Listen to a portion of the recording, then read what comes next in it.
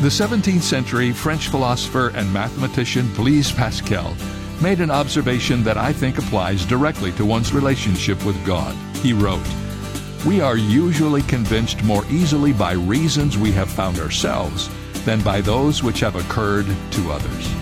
In other words, we will learn about faith much more quickly by trusting God ourselves than by hearing about someone else who trusted God.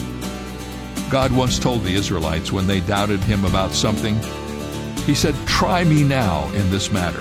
He wanted them to put Him to the test so they would have first-hand knowledge of His faithfulness. This is David Jeremiah encouraging you to get on the road to new life. Discover God's faithfulness for yourself on Route 66. Route 66, driving the word home. Log on to Route66Life.com. Start your journey home today.